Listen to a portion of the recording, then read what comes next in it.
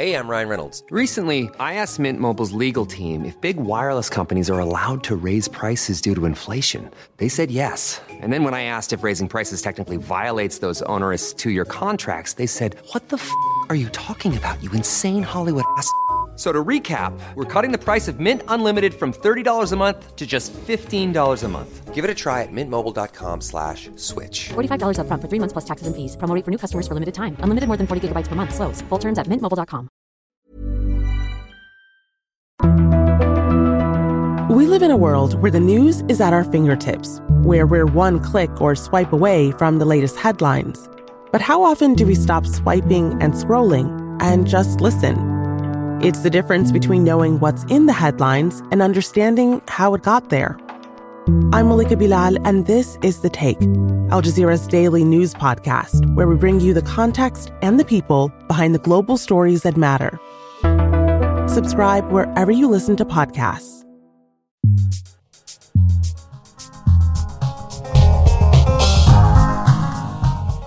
Jaskaran Sandhu, co-founder of Buzz News. Welcome back to Shortcuts. It's always a pleasure.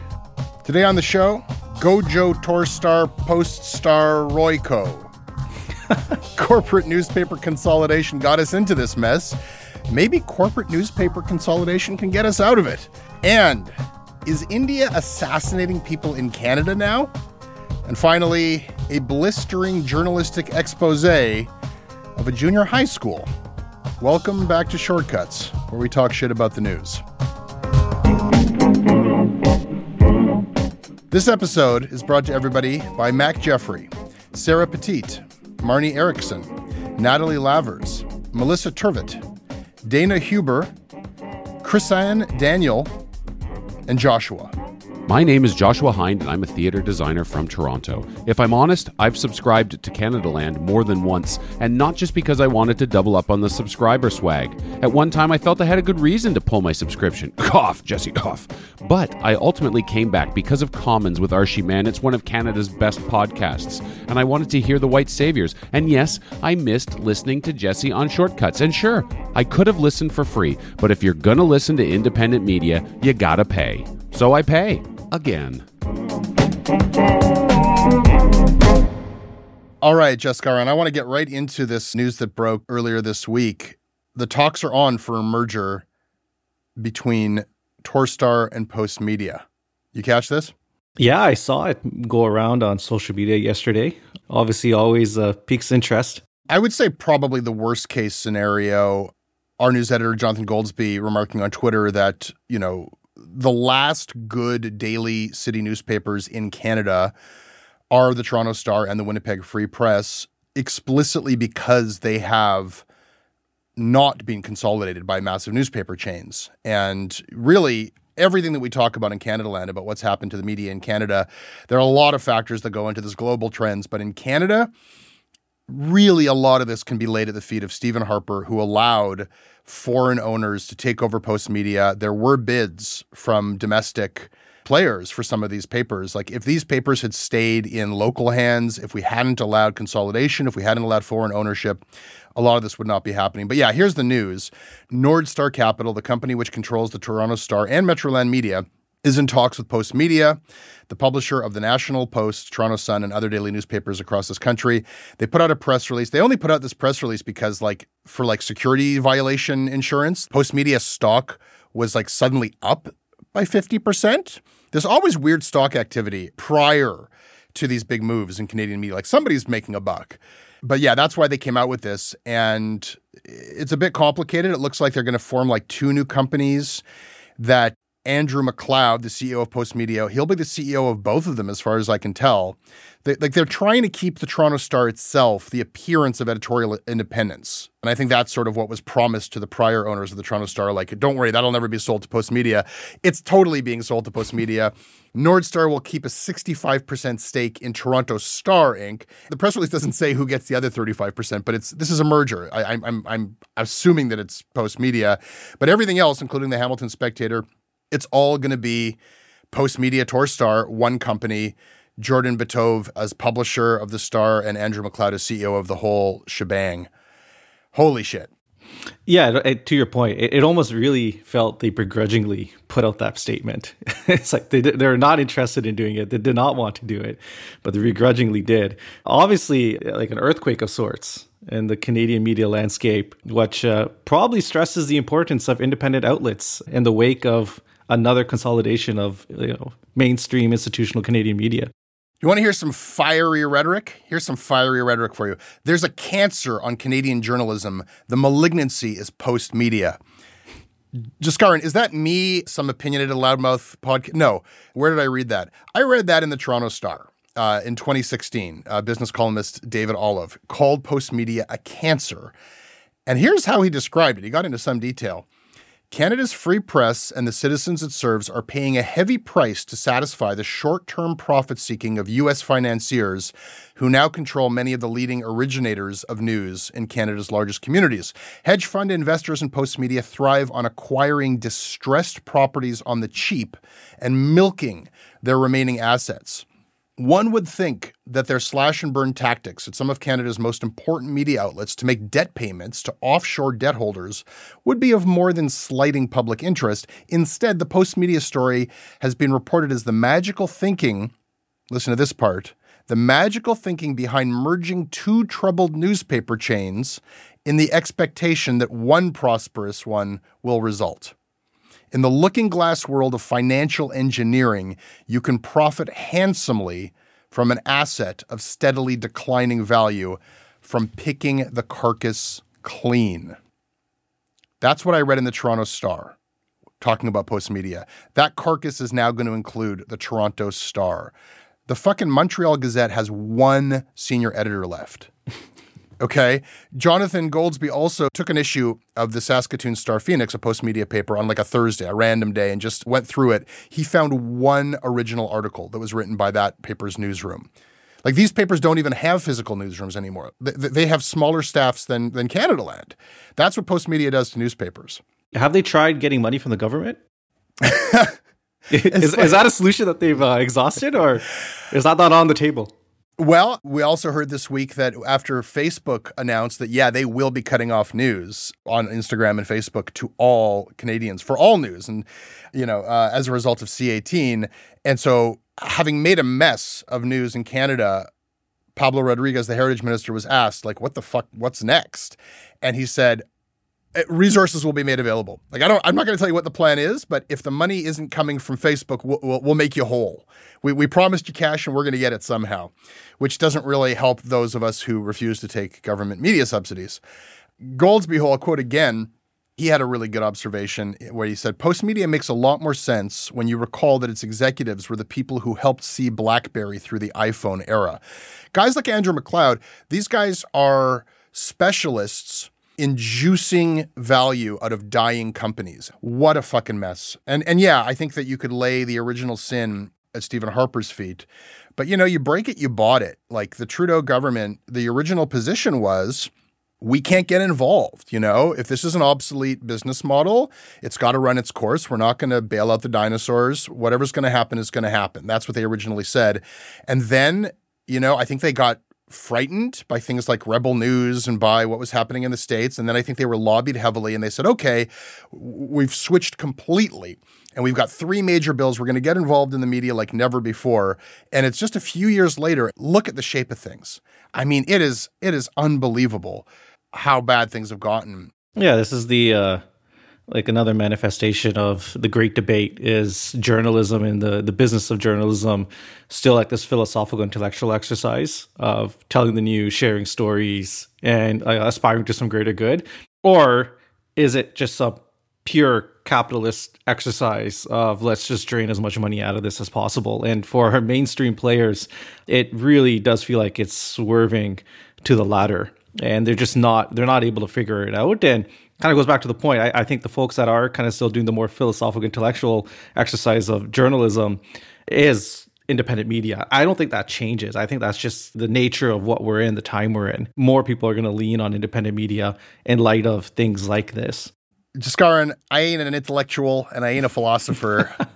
Not that you know. Not that I know. Post Media has never turned a profit, and Bell Media loses money on CTV News, the number one news network in Canadian television. They lose money on it. So I don't know what, when you hear about Post Media gobbling up Irving newspapers, Brunswick News, gobbling up PostStar, merging, whatever, I think you think of like a corporate behemoth that just cares about making money. They don't make money. They make money for their debt holders, but they're not actually turning a profit.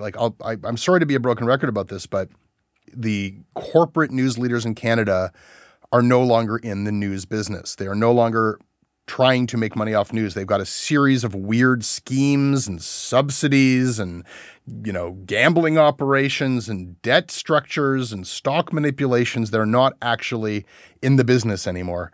It's not necessarily the profit motive or capitalism. It's corporatism that is just destroying the sector in Canada. And it's grim, man. It's grim. Look, and what the cancer kills first is local news. That's what's dying. And no one's telling the ground stories, where they happen.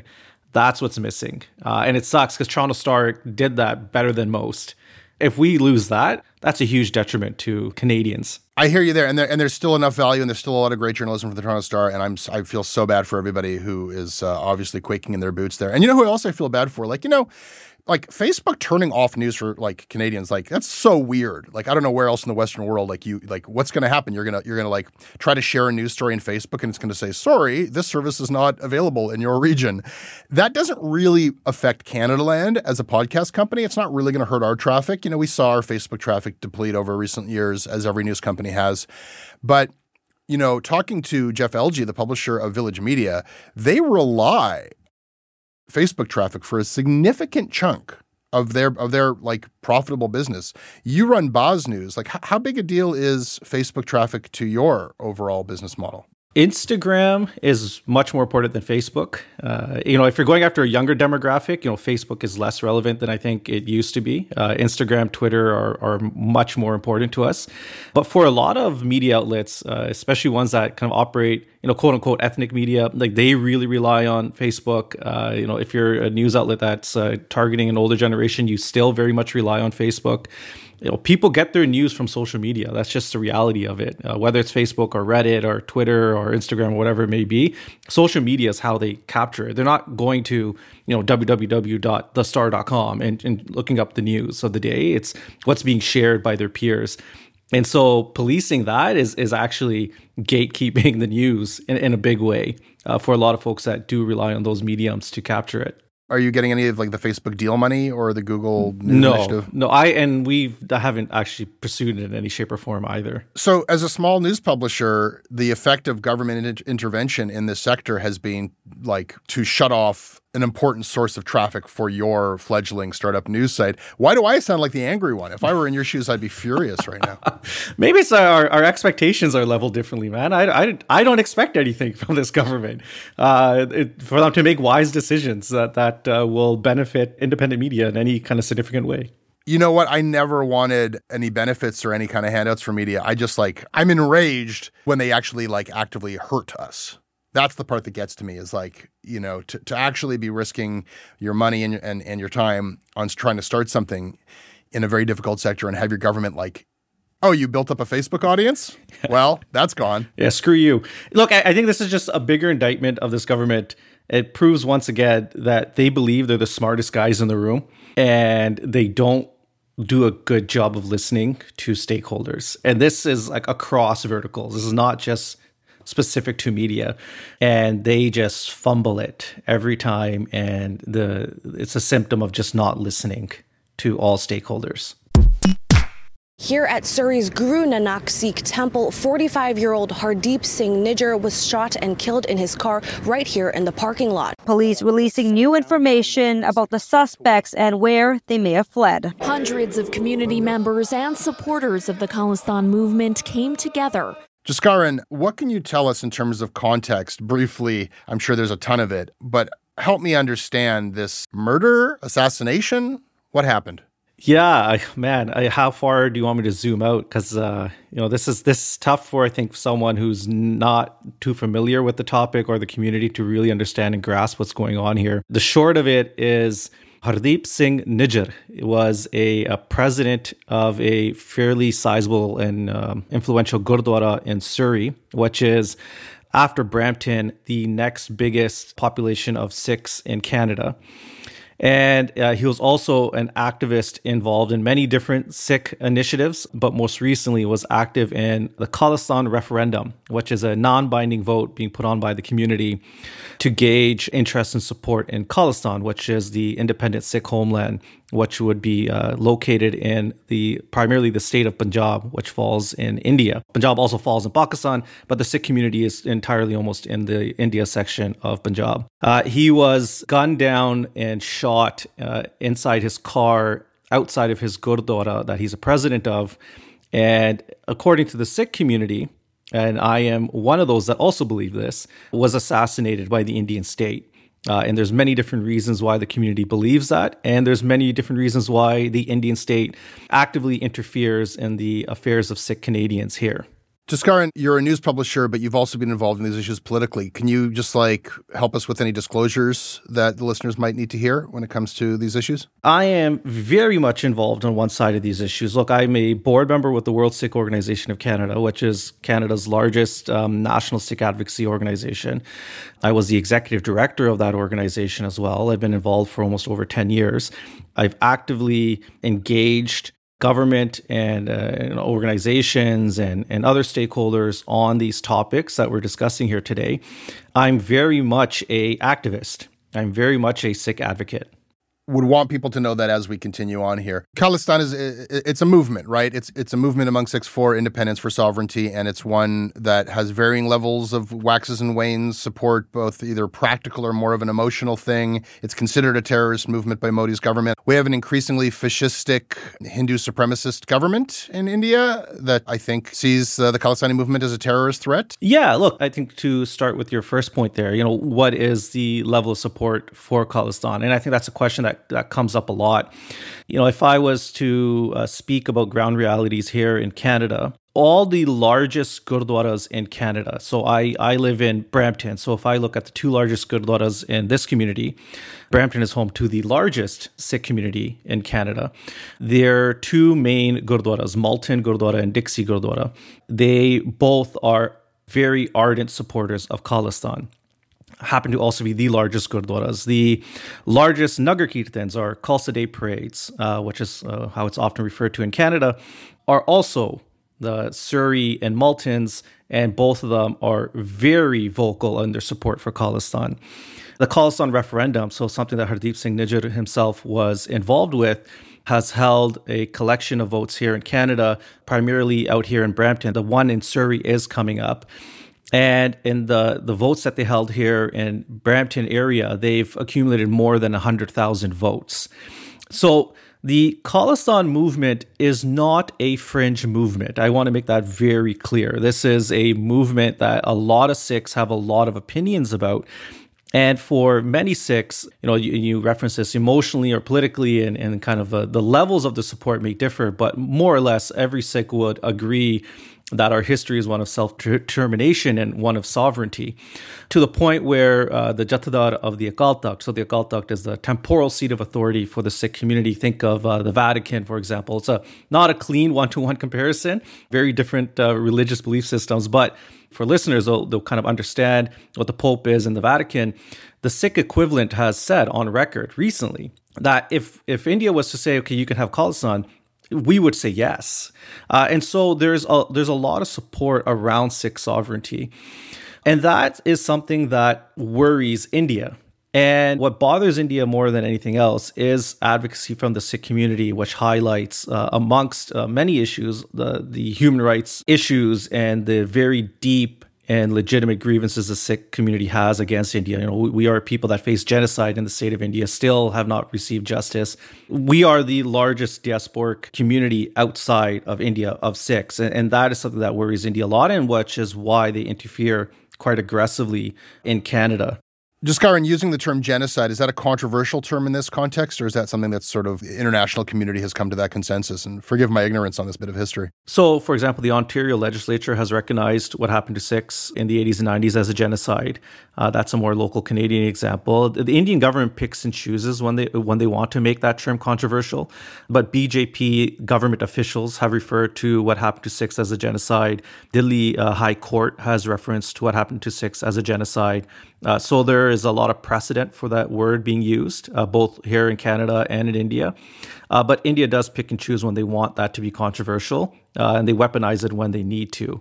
I think that the way that it was described to me, when I'm like, how do I get my head around the Khalistani movement? Like, is this an armed, militant, separatist movement? Is it, what is it? And it was relayed to me like, look, there's a lot of sympathy for this, but the sympathy levels vary a lot between people who are like ready to go to the mat for this, or people who, if they were like given a ballot, would say, yeah, sovereignty is still something that I would prefer. Because we're being told, by the Indian government that this is a terrorist threat. I think when people who are unfamiliar with these dynamics are trying to get their heads around it, it's too easy to shrug this off as like just another foreign conflict between two warring parties somewhere else, So you've got like this act of violence on Canadian soil. And then I'm reading from earlier this month, you mentioned these parades. There's this wild looking float in this cultural parade. It's a community cultural parade where it's like there's like a reenactment, a depiction of this gory scene of assassination of Indira Gandhi, the former prime minister of India, where like there's a mannequin who I guess is supposed to be Gandhi wearing a white dress covered in blood with her hands up. And then there are these two other mannequins shooting her to death. And that's like part of like a fun family day outing at a parade. Like, help me with that one. Yeah, so one of the purposes of a Nagar Kirtan is to share and celebrate Sikh history. And Sikh history is one of a lot of martyrs and gory episodes, right? It's the people that has fought for their existence. And so Indira Gandhi was assassinated by her Sikh bodyguards. And it's important to understand why that was done. Indira Gandhi was the one who greenlit the invasion and the attack on the Darbar Sahib complex, which is, for Sikhs, the center of their faith. That's the Golden Temple, right? That's equivalents would be Mecca for the Muslim community, or the Vatican for the Catholic community. And so Sikhs, you're not going to find debate within the Sikh community on whether or not we should celebrate or remember the assassination of Indira Gandhi. Most Sikhs have no problem celebrating and remembering that. She was a genocidal figure in our history. And so that is what is being recognized in that float, again, in a Nagar Kirtan which celebrates Sikh history.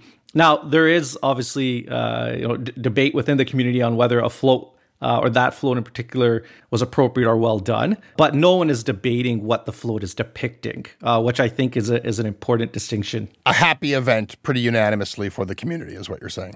110%. The community has no qualms about Indira Gandhi being assassinated.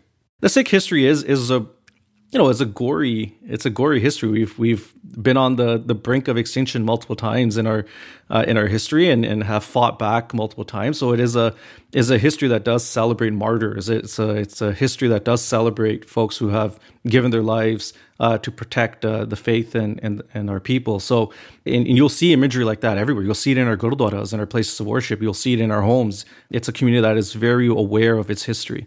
It flares up in the mainstream news cycle from time to time, and this is one such incident. It kind of passed through the newspapers that this happened, but it happened at a particular time when we're having this national conversation about foreign interference.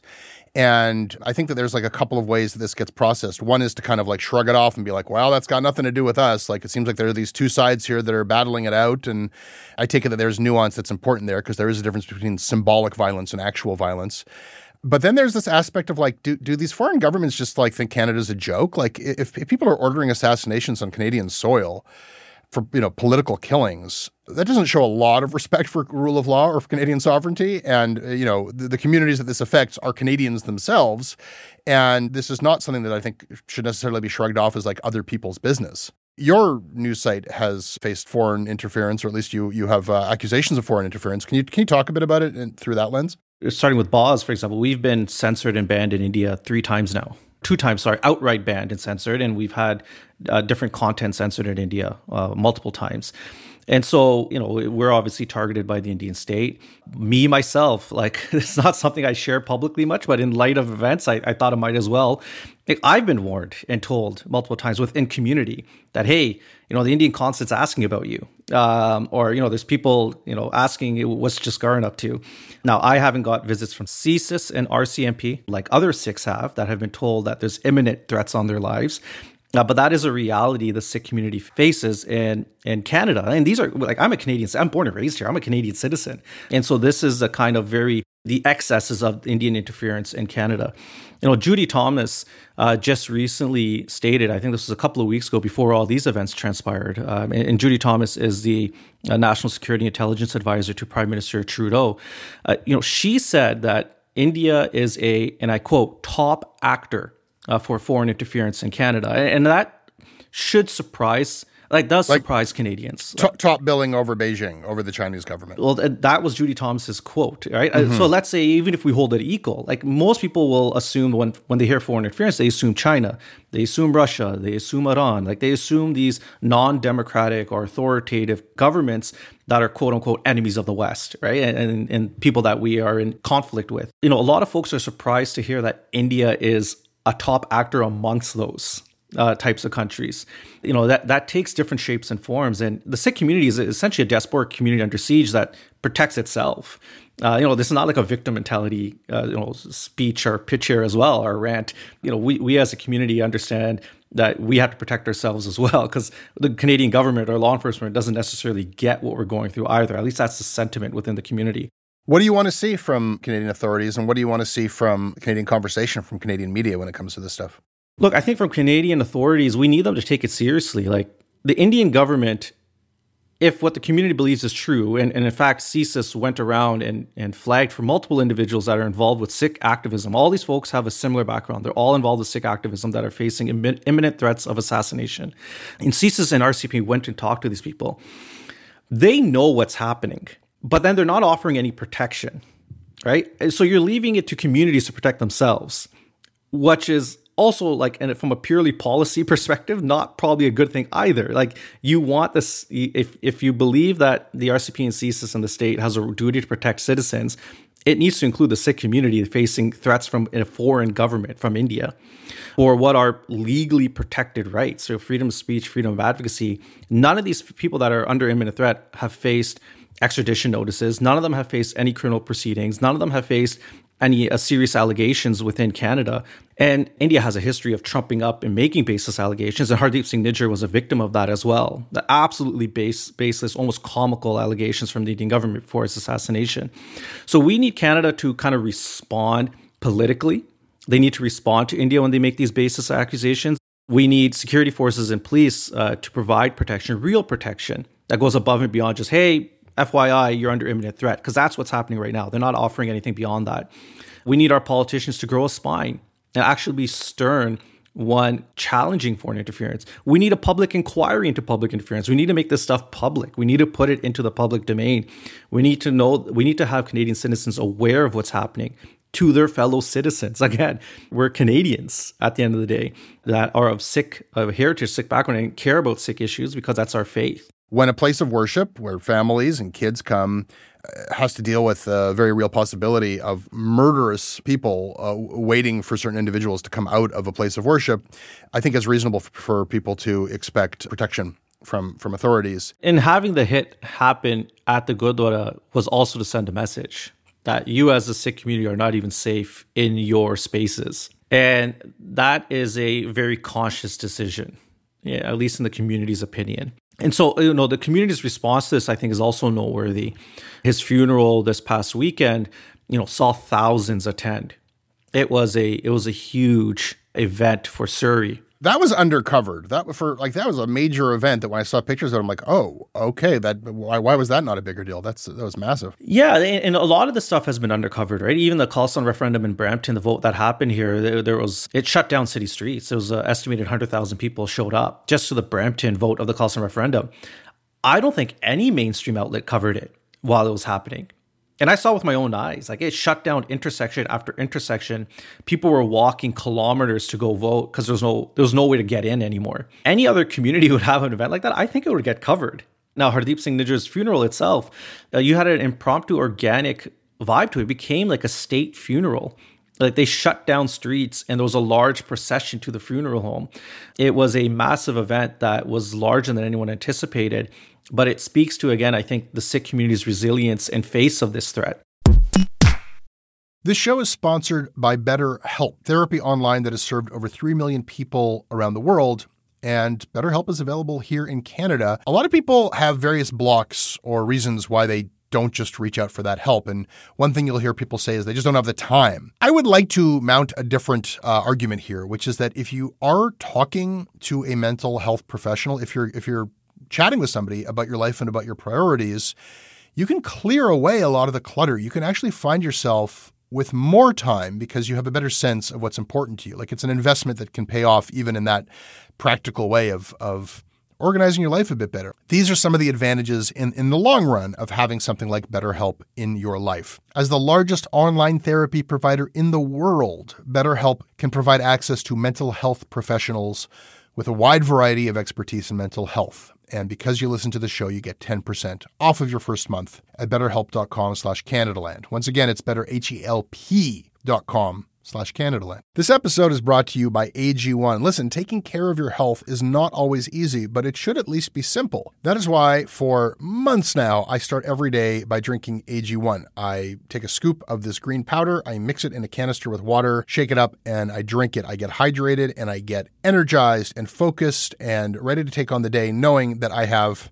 vitamins, minerals, pre and probiotics, and a lot more. These are things that science tells us we need. They are also things that I don't necessarily get every day outside of my AG1. Listen, if there's one product that I'm going to recommend that will help you elevate your health, it's AG1. And that is why I have been partnered up with them for so long.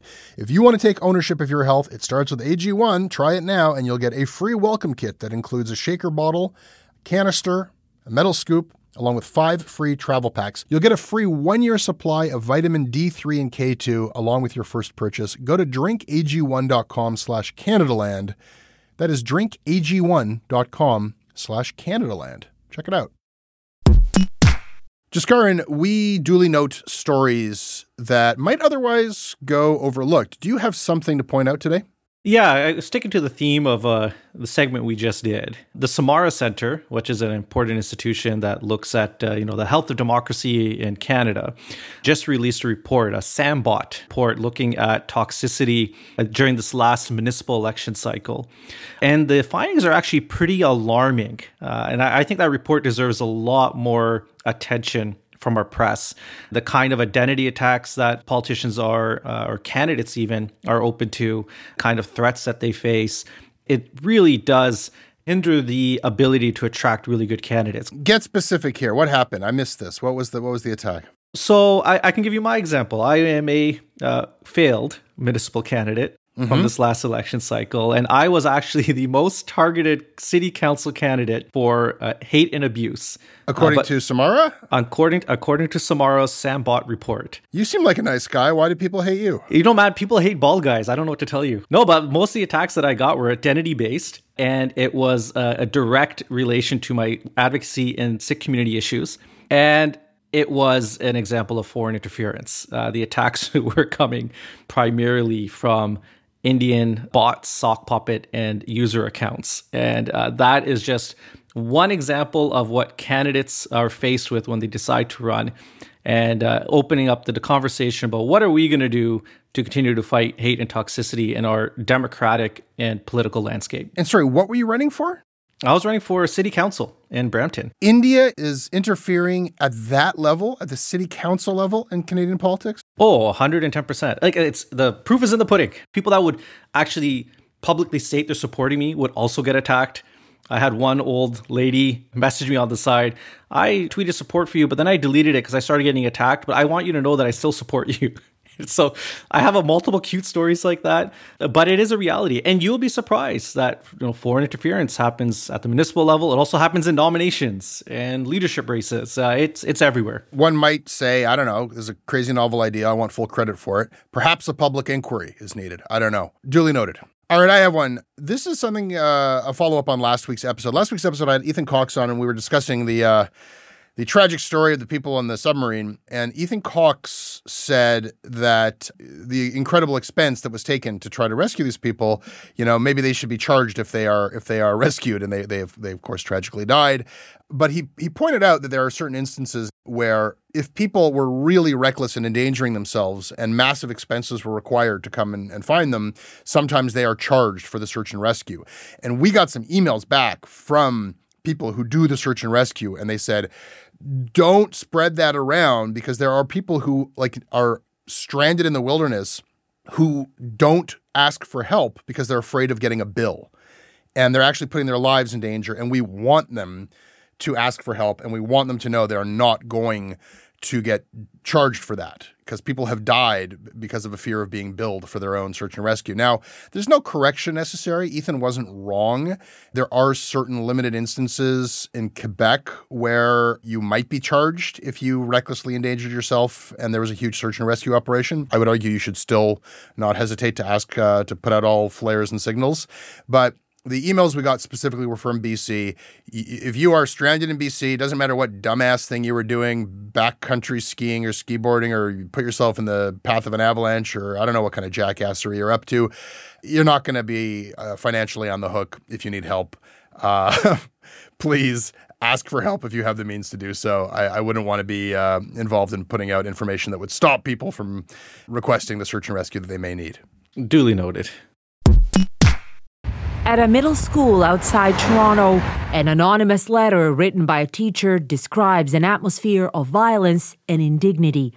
Students will throw empty cups at teachers' heads, and students have defecated on the floor of washrooms and rubbed their feces on the wall. Yuck. Wow. What? Just classic school things. I was a class clown. I rubbed their feces on the wall. I actually knew about this or some of this. We got a letter. It was signed. I'm not going to say who it was signed by because I think they would probably lose their job. But we got an email on May 18th about this school from Tompkin Road Middle School, Peel District School Board, Mississauga, suburb of Ontario. And it was really describing this is 11, 12, 13-year-olds. This is a junior high middle school, and seemed to be from a teacher who was telling us, help us. Sending a letter to the media, help us. This school is out of control. Kids are beating each other up and taking videos of it and sharing it with each other. There's a series of allegations, blowing in teachers' ears, swearing at teachers. There was just a list of things. It's certainly an interesting story, but we had a newsroom conversation about it. How would we possibly go about verifying this? You're talking about 11 and 12 allegations of things that 11 and 12-year-olds did. Are we going to go investigate whether kids did these things? And some of the things are so specific that even if we leave the kids' names out of it, which of course media would, people in that community would probably know in certain instances which kid you're talking about, whether they did it or not. That's the kid who was accused of throwing this thing at a teacher's head or smearing their feces on the wall. So I don't know. While we were having that conversation, it turned moot. We got scooped by reality. This Twitter account, R. Michael Tepper, he said, "This morning I received this letter from a teacher at a Mississauga school. I have verified the existence and identity of its author and its authenticity." I don't know how he verified its authentic. Does that mean the allegations are authentic? In any event, a very similar letter, not exactly the same, but a very similar letter was shared on Twitter. Cat was out of the bag, and then media reports followed, reporting on allegations that kids were doing this at this school. And nobody actually doing the investigation to find out whether or not this happened or not until earlier this week when the National Post reported it out. We're all traumatized. The inside story of a middle school in crisis. And I don't have any qualms about this investigation by Joseph Breen. It seems like a fairly even-handed job was done in trying to determine, talking to teachers. I don't know if Breen was able to get in touch with the accused students or not. That's really unclear from the piece. And, the privacy of the students, no students are named. But, I think, again, you could probably infer if you're part of this community which students are being talked about here. You can't ignore that, even though this was a pretty straight-ahead piece of reporting, the context is of like a school that's too woke, that refuses to discipline kids. And, you know, the National Post has an ideological bent in terms of which stories it chooses to report out. I don't know what to think about this. You know, Breen, like he covered it and covered some of the context. And I'll quote here. There is an element of racial politics in the board's approach to discipline. Some, but not all, the students involved in this misbehavior at Tompkin Road are Black.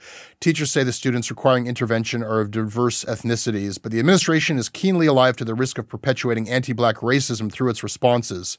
You know, and the narrative is the school won't discipline. They won't suspend kids, and these problematic kids are ruining it for everybody. But there is a wider context that Breen gets into. You know, there are studies that show that there's systemic racism and discipline in schools. Black students as young as junior kindergarten have been suspended in the Peel Board. Black students at the high school level have been punished at a level twice as high as non-Black students. Jaskaran, I am unfamiliar with like news reports, exposés on the behavior of 11-year-olds. What do you think about this? Yeah, this is a tough one to navigate as a Peel District School Board parent. This is concerning on multiple levels. You know, and I think the biggest criticism here is, especially from a school's perspective, that there are some privacy kind of rules and guidelines in place where you can't kind of expose these kids to harm. And we got to remember that these are kids. You know, kids do dumb things. Sure, Jesse, you and I have our share of stories when we were young kids in school. At like 11, 12, 13 years old, I was an idiot. You got to give a chance for kids to grow out of that. But having said that, you know, the teachers, if they have a story to tell here, like that's newsworthy that you have a school in trouble and you have an administration that's kind of turning a blind eye to it or not doing an effective job. And you're able to get enough, you know, in this case, anonymous sources where you can corroborate what was in the letter. You know, maybe there's an argument that you have a duty to report on it as well. Like there's a system that's broken that impacts all of our kids. Like, I don't know, maybe this is happening at my kid's school as well. I don't know. Well, forget the due diligence part, the corroboration, because while we were twiddling our thumbs debating the ethics of reporting this out or not, they just went live on social media, and that was what actually prompted action. They got what they wanted. You know, the teachers had tried to deal with the principal. They'd even tried to go over the principal's head and talk to the superintendent, and it wasn't until they made this an issue on social media, and then it got picked up as a result of it going viral on social media. Then the principal lost their job, the superintendents at the school, the board stepped up and is doing something about this. And so it was, you know, maybe this is a happy story of them, you know, taking measures into their own hands and making an impact. And yet, you know, one thing that you find through Breen's reporting is that some of these accusations people say are not true. And I do wonder about, like, if that accusation is linked in people's minds to one kid, and this is being nationally reported on. And then, of course, it goes through the opinion mill, and Rex Murphy comes out with this column. And my God, you know, here's Rex Murphy. The board says it is committed to cultivating safe and inclusive learning and working environments for students and staff. Just what is this?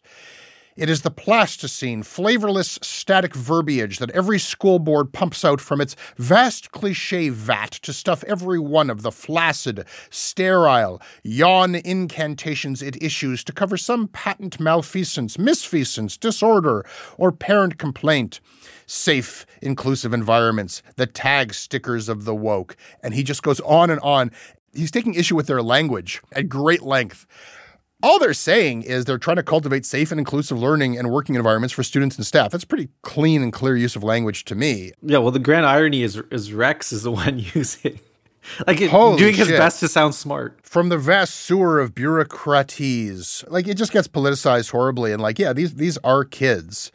And, you know, I know how rumors go around schools. Like, I'm sure some of this stuff has happened, but, you know, like, oh, I heard that so-and-so said this to a teacher, and like, what is the process here? Like, these little things can have such reverberations through people's lives, you know, when you get accused of doing something as a kid. And when you get the media involved with it, it can just sort of amplify the damage and this idea that you're like public enemy number one. I wasn't smearing feces on the walls, as best I can recall. You know, memory is foggy. But, you know, I remember when I got into trouble and when I was, you know, sometimes I deserved it and sometimes I was treated unfairly. And the idea that authorities are treating you unfairly when you're like 11 and trying to sort your shit out, no pun intended, you know, like if that's in the National Post and Rex Murphy is like dunking on you, there's like, I don't know. When you're dealing with kids, I get pretty squinchy. Yeah, it's a tough space to navigate. Like, if it's a teacher-led rebellion and this was just the escalation of their protests and they felt that they had nowhere to go but the press now, it says something that maybe this is a grander indictment of the board, of the superintendents that ignored the principal not doing a good job. Because at the same time, maybe the environment was terrible for these other kids. This is almost a relief of sorts that something's actually finally happening and being done. Yeah, but I think you used the word environment. And that sounds like woke bureaucraties to me there, Jaskaran.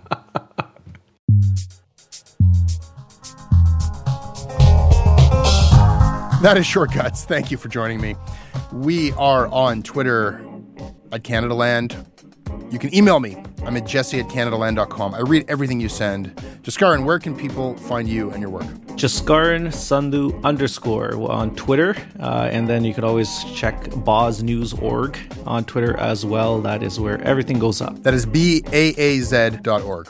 This episode is produced by Aviva Lessard with additional production by Caleb Thompson. Our managing editor is Annette Ajofo. Theme music is by So Called, syndication by CFUV 101.9 FM in Victoria. You can visit them online at cfuv.ca.